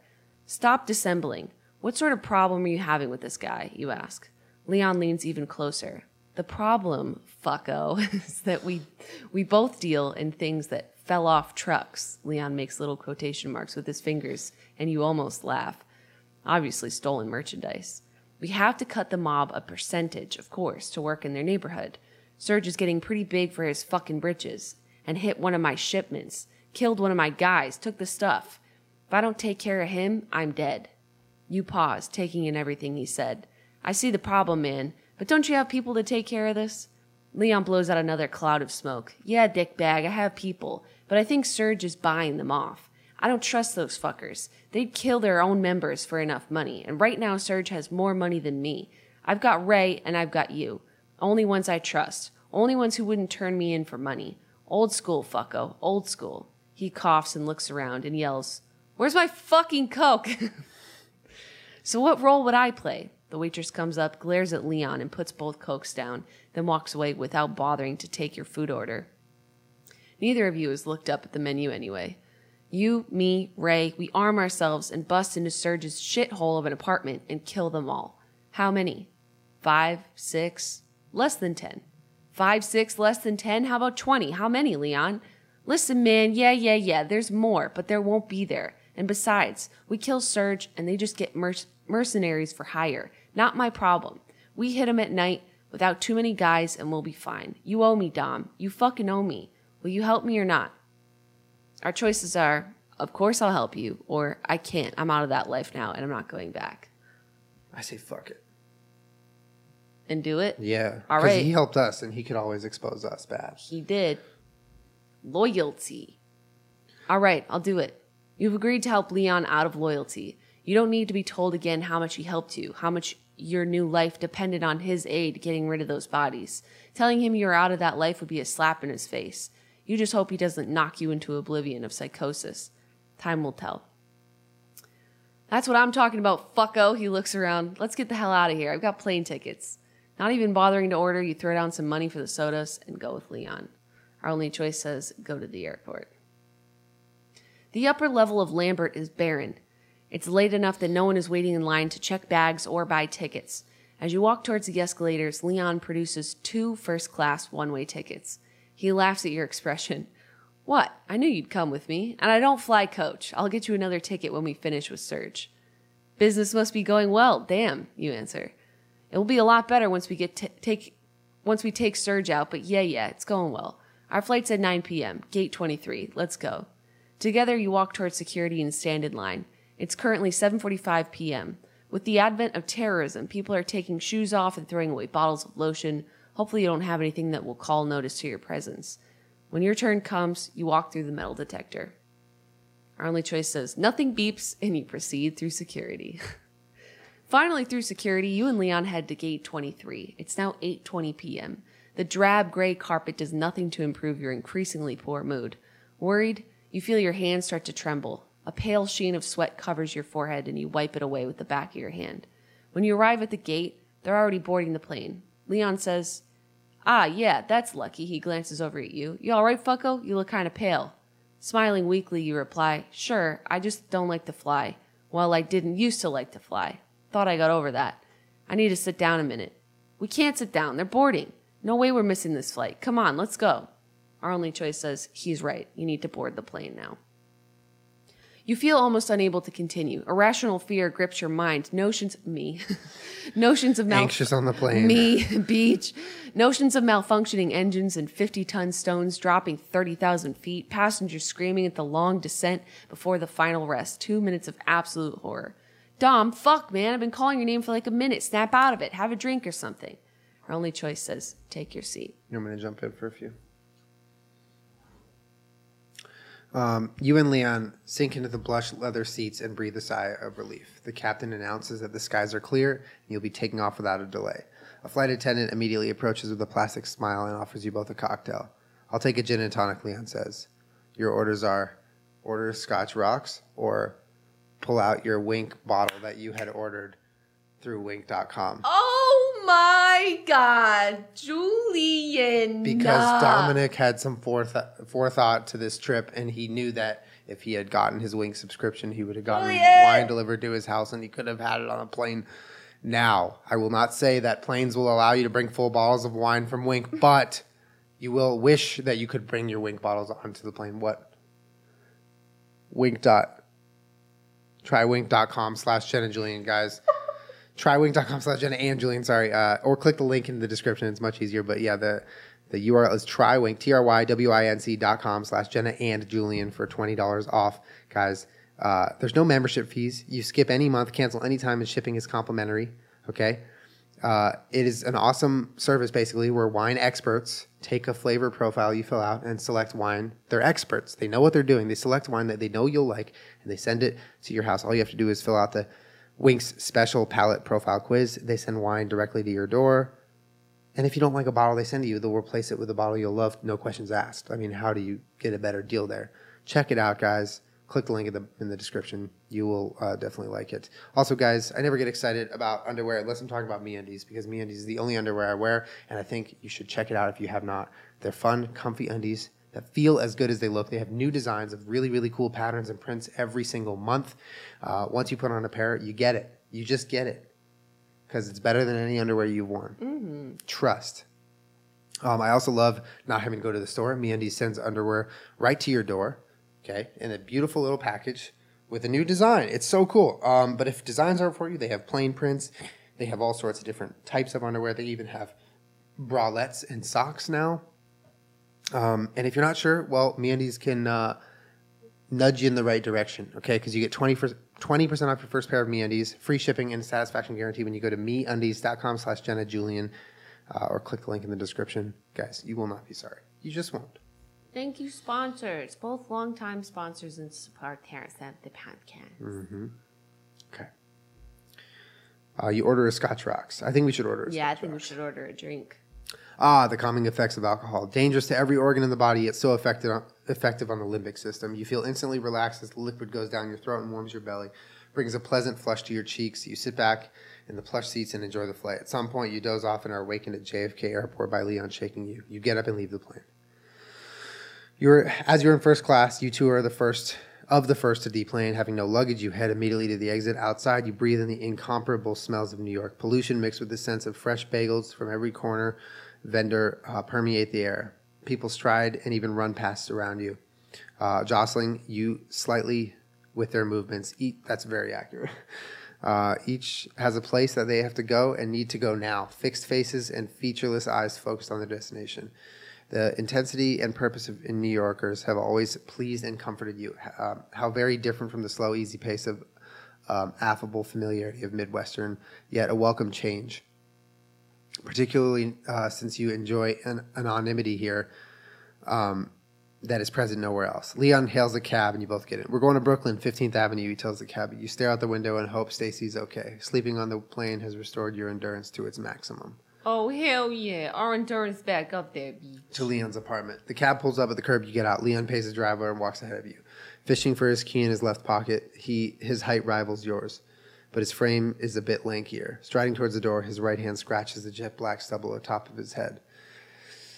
As he is a bit ahead of you and has just entered the lobby, Leon doesn't notice the dwarf who accosted you.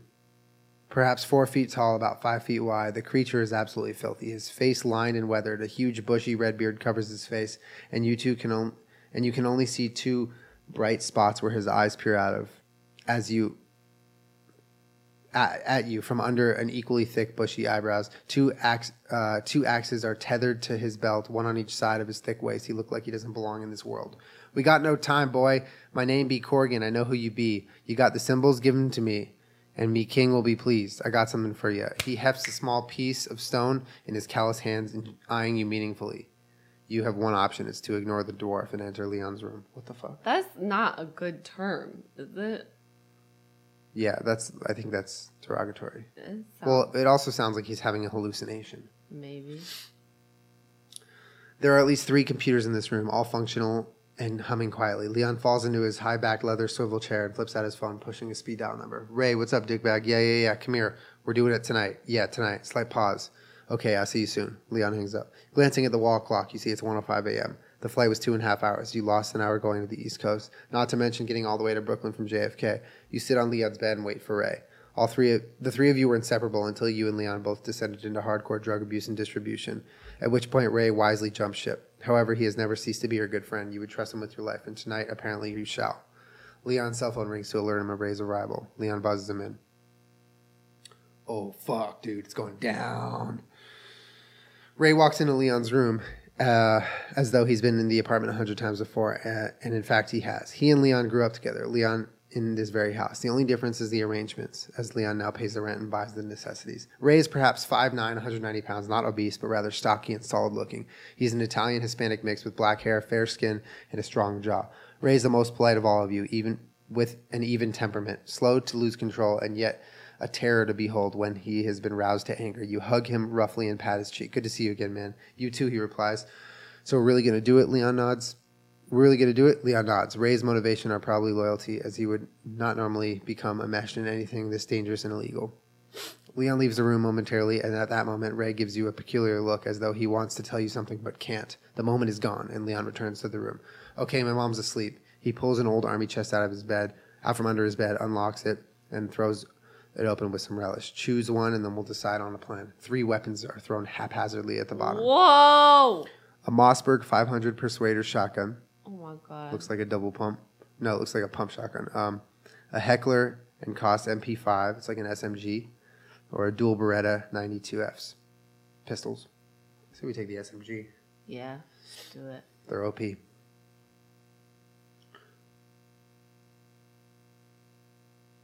Okay, when you've made your choice, use the weapon. Okay, use it. I think you have to use it in your inventory. Use item. You reach for the Heckler MP5, but Leon knocks your hand away. Either of the other ones. I want the H&K, fucko. Leon glares at you as though daring you to reach for it again. He's not worth the trouble, so you examine your other options. So you have to take the handguns or the shotgun? Mm-hmm. What do you want? Shotgun. Let's take it. Use it. You have the Mossberg 500 shotgun and smile at its comforting weight and famed reliability. Leon hands you a case of shells, which you methodically insert into the weapon, finally pumping it once to load the first shell. Ray grabs the dual Berettas and Leon picks up the MP5. Go over the plan or change your mind and choose a different weapon. No, let's go over the plan. Let's go over. We're a weapon master. We're going to be fine. We got to kill somebody. This is fucked up, but we're going to be fine. By the way, this is not a normal podcast. If this is the first time you're watching our podcast, this is not a normal podcast. We decided, I mean, I honestly didn't know that this would be this long, but I am. You might not be able to finish it. Yeah, there's a chance. I mean, I don't know. I don't have no idea when the end is. Yeah. So, but like, because I looked up like some reviews on it and none of them were like, this is like a 5-hour thing. So I just assumed that it would be. Why don't we see where it goes in the next couple minutes? And if we have to go part 2 on another podcast, we'll do that. I'm into it, though. I think it's fun. Yeah, it's fun. Having chosen your weapons, Leon and Ray gather around the bed as Leon unfolds a large piece of paper. Okay, I've never been to Serge's house, but I have associates who have. One of them was willing, well paid, to draw me up a blueprint of the property. I'm thinking all 3 of us should kick in the front door and start killing. They're not expecting anything, and there won't be more than 5 of them, including Serge. I thought you said there could be 5, 6, no more than 10, Leon, you ask. Ray looks at Leon for confirmation of this possibility. Nah, fucker, there'll be more than 5, and we'll have the element of surprise. The 3 of us open fire and everybody dies. Ray looks a bit skeptical, but we'll follow your lead. What about around back? Wouldn't that be better, you ask? Yeah, it would, but Serge has got a pit bull. He sleeps out back somewhere. He's not a trained attack dog or anything, but I have heard he's huge and he doesn't like anybody but Serge. Oh, puppy dog. What about the fence? You poke your finger at the diagram. How are we going to get past that? Dude, I don't even know why he drew that. It's just a regular fence. We can jump it. Leon rolls his eyes. Lies. Leon rolls his eyes. What'll it be then? Oh, we'll take the blueprint if you want it. Studying the map, you decide that. All 3 of you will kick in the front door to open fire. All 3 of you will creep down the alleyway and sneak in back. 2 of you will sneak around back, and 1 of you will go straight to the front. If you wish to use your Weapon Master trait, click here. If you wish to use your Sixth Sense trait, click here. Oh, I definitely want to use one of our senses. Let's use the Weapon Master. Okay. Or, I mean, I don't know. Sixth Sense might allow us to figure out the best way to get into the house. Because I don't think that splitting up would be a good choice. No, I think you need to stay together. Yeah, but I wonder what Weapon Master... Isn't that just like our trait? Like, why would we use that right now? Let's use Sixth Sense. Or I don't know. I don't know either. Well, let's take the blueprint. Okay. Let's use Sixth Sense. Okay. You sense that splitting up would be best. Oh, so you're wrong. But only if you could somehow take care of the pit bull that lurks around back. Unfortunately, your Sixth Sense tell you nothing more than this. Thinking about how to stop a pit bull, you consider drugs, depressants to be more exact, quiet, and effective.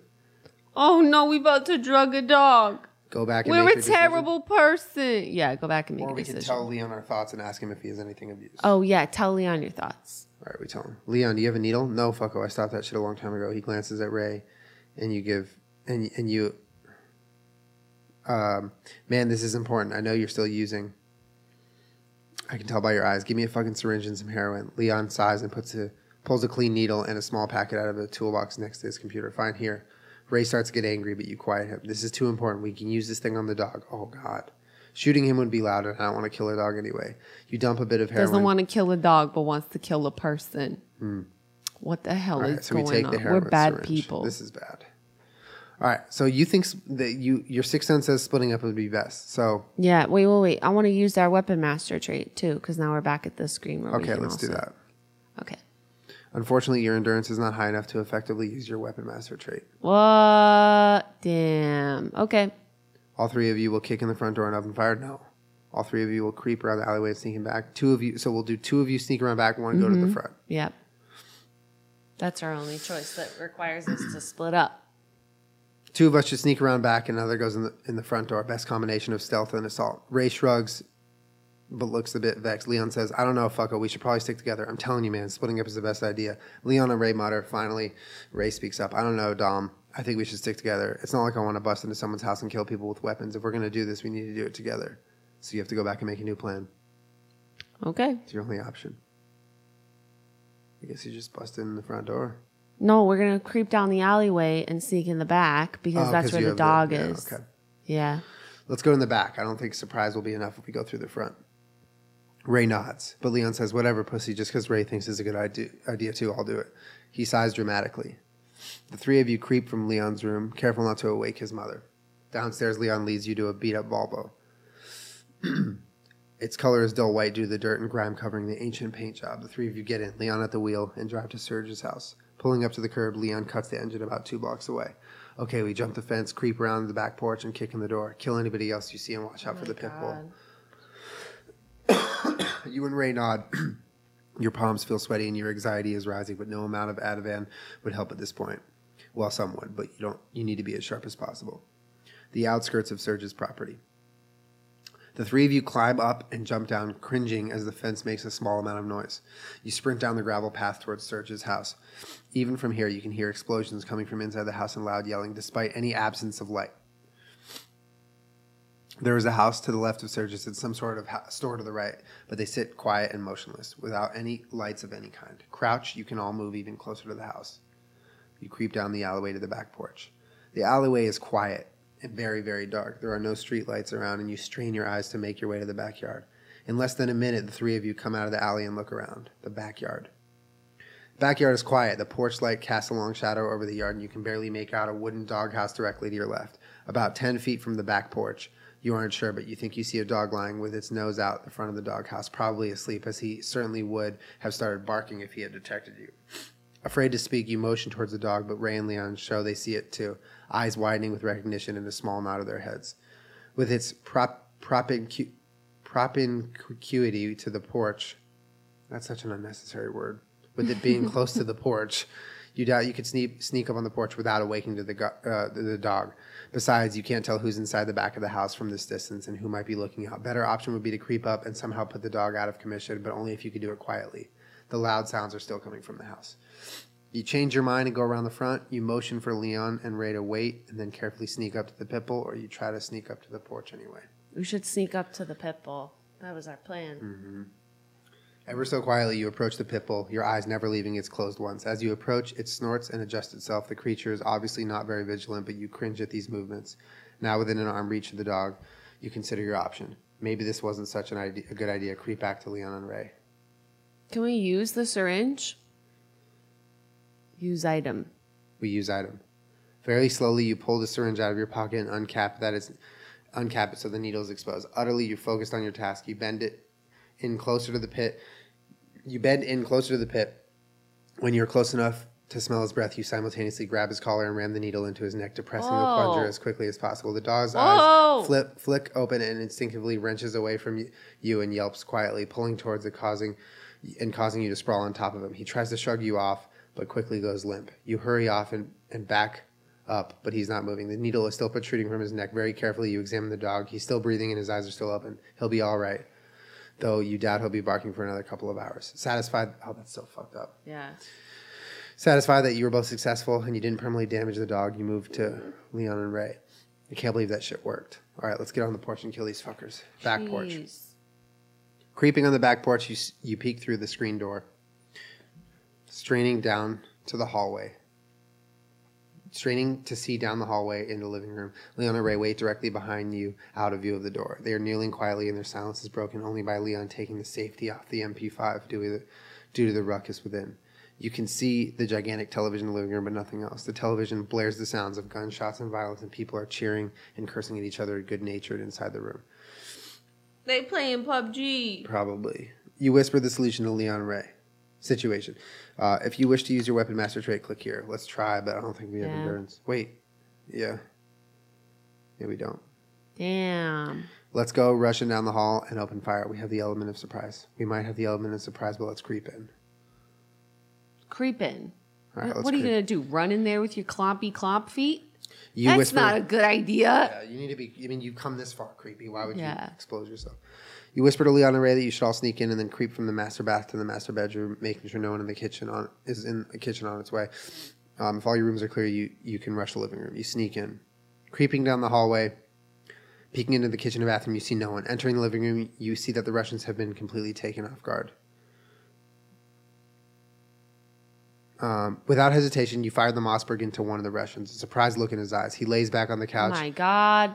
He lays against the back of the couch and lets out a tremendous sigh, then sits unmoving. The other three have already tossed their controllers and picked up AK-47 assault rifle. Oh, shit. Leon unleashes with the MP5, spraying the room. He manages to riddle two of the men with bullets, but not before one has fired at you. His bullets tearing into the wallpaper and ending your left shoulder. Oh.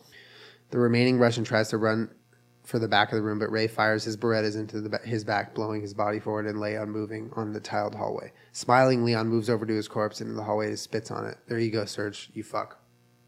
Then a strange thing happens. Leon turns and open fires on Ray, who has already lowered his weapon. Ray's body twitches spasmodically with the bullets, his extremities dancing like a puppet on a string. A moment later, he collapses, his belly so mutilated that his intestines ooze onto the floor like questing worms.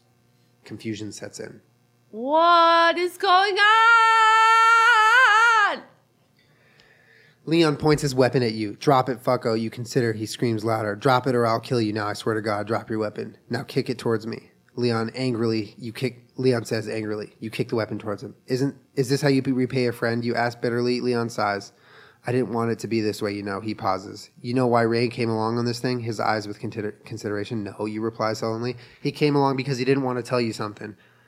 Because he wanted to tell you something, fuckback. He wanted to tell you that the cops have been asking him questions lately. He was our friend, and I stupidly told him what we did all those years ago. He didn't say anything, but he knew. Oh, he knew. Knew what? Knew that only you and he could finger me, get me put away. Leon arches his eyebrows and looks at you meaningfully. So you fucking killed him? You yell, spittle flying from your lips. He couldn't be trusted, and neither can I. After I said I'd help you, you fuck. Leon laughs. Hey, I trust both of you to a certain extent, and I needed you. I couldn't have taken Serge's gang by myself, but with both of you and Serge dead, I don't have to worry about a thing. He raises the MP5 to the level of your chest. Sorry, fucko. Leon pulls the trigger. Nothing happens. You realize the gun is jammed. The gun's fucking jammed. If you're going to do something, do it now. What? Throw the condom at him. We have no options other than unable to think of anything. Leon fixes the MP5 and unloads 20 rounds into your head. What? Should we use the condom? Yeah, use the condom. Well, maybe, but not quite what I had in mind. Unfortunately, pocket that monstrosity and continue onwards. Damn. Looks like we're going to... Okay. Oh, cell phone. Use item. We got to use everything we have, right? Okay, try. Thinking quickly, you pull out your phone and whip it at Leon, striking him in the head. The blow dazes him momentarily, and you grab the Mossberg and level it at him. Oh, shit. That worked. Now you drop it, fucko, or I'll make your head disappear, you say evenly. Leon looks at your eyes and sees that you're dead serious. He drops the MP5. Listen, don't kill me. I'm sorry about it, he begins. You're sorry? You're fucking sorry? You just killed our best friend in cold blood, and you're sorry? I have to kill you, don't you see? Please, Dom, don't kill me, I swear. He pleads. Shut the fuck up, you scream at him. Shut the fuck up. I don't want to hear your lies anymore. You hear a voice whispering that if you let him live, he'll come after you. That he killed your best friend and deserves vengeance. No one will know. You can escape clean and end this horrible past for all time. All you have to do is pull this trigger. It's time to make a decision. Kill him or spare him? I don't know. He was just about to kill us. Okay, then kill him. Okay, then do it. All right, we kill him. Shoot him in the face with Mossberg. Whoa! Thinking of all the pain Leon has caused, you empty the Mossberg into his head and chest. Your face cold, your eyes distant, but inside something is laughing as Leon's eyes explodes and the shell mutilates his flesh. Ew. With a horrified expression on his face, he falls to the living room floor. Searching Serge and the other Russians, you come up with nearly 5,000 cash. Pocketing it, you take one last look at Leon before turning away. You walk over to Ray and brush his hair from his face. Sorry, Ray, if only I'd known. Thank you. Kissing your finger and placing it against his cheek briefly. That moment marks the end of your sanity. Oh, shit. Slinging the Mossberg over your shoulder, you pick up Ray's Beretta, stash him in your pants, and head for the front door. Cop sirens scream in the distance, but you stride serenely to the car, even chuckling a bit to yourself. What? So you've lost it. You're not wanted in Missouri. At least I hope you aren't. But you know you can never go back. Your relationship with Stacy, your whole life there is finished. Killing Serge and his army is one thing, but killing a friend, a defenseless one at that, was the last straw in your sanity. A cold and brutal creature you become, unfit for normal life. NYC is no longer home either, as both of your friends are dead. Getting into Leon's car, where he left the keys for a quick getaway, you rev the engine and speed off into the night, failing to find your destiny. You did well. I think we finished. You did well, and perhaps you will find it extremely frustrating to find out that without talisman, you cannot continue. You cannot end this story or any story if your destiny is unfulfilled. What? And unfulfilled it is. This web of lies leads to another, and without being able to follow that strand, everything is meaningless. The breakdown. 100 out of 100, your level of psychosis. We went nuts, fam. We lost our mind completely. 0 out of 10, our psychedelic state. I don't know what that means. Like we weren't high or something? We stayed sober the whole time, maybe? No, that last one is sobriety. Oh, 95 out of 100, your level of sobriety. So we pretty much were sober the whole time except for the plane. Your total score is 659 out of 1,000. Your title is I Try My Best.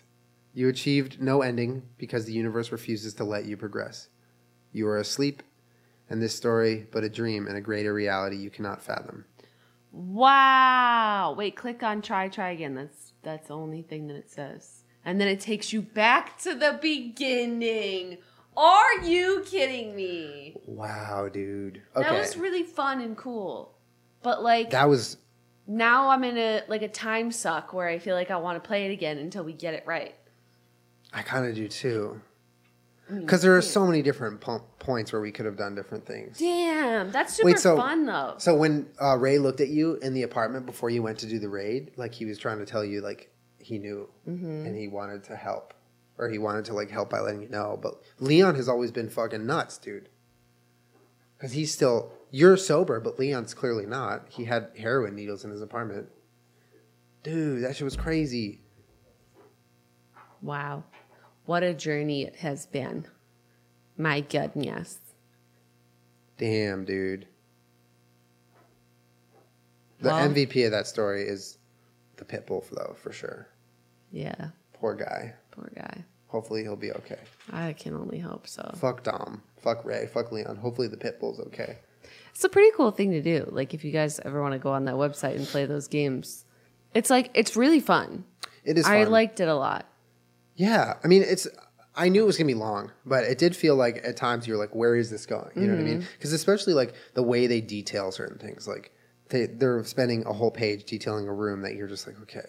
Yeah. Like I get it. It's gray. Yeah. You know? But no, it was cool. It felt like, Damn, I want to know Felt what like we could have super done immersive. to make it better. Probably not be a piece of shit. so if you think we hadn't ran from the cops, we would have been better off. Probably. What would you think would have happened? I don't know. You probably would have gone to work, still had that run-in with Antonio because he was still a loose end. That's fine. We wouldn't have killed him. No, but he probably would have still punched you. That's fine.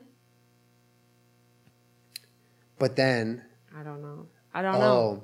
But remember, Leon got into your apartment because Stacy was gone. Stacy's gone. She's got it going That's on. not right. Yeah, I definitely shouldn't have run from the cops. But honestly, if you ask me if I want to run from the cops in a story like this, like, come on, just gotta do it.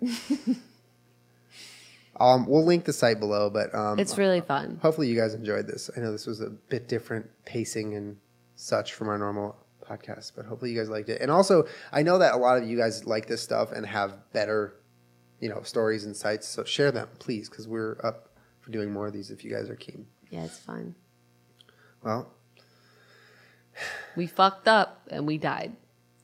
we stayed sober though. A Virgo Kids- and an Aries, they just can't make it through this story. Kids, just stay sober, and everything will end up being horrific, and everybody dies. That's not a valuable lesson. Just lose your mind. Okay. Well, have a great week. don't go insane, and yeah, no drugs and no violence, and stay hydrated. All right. Good night and good luck. Bye.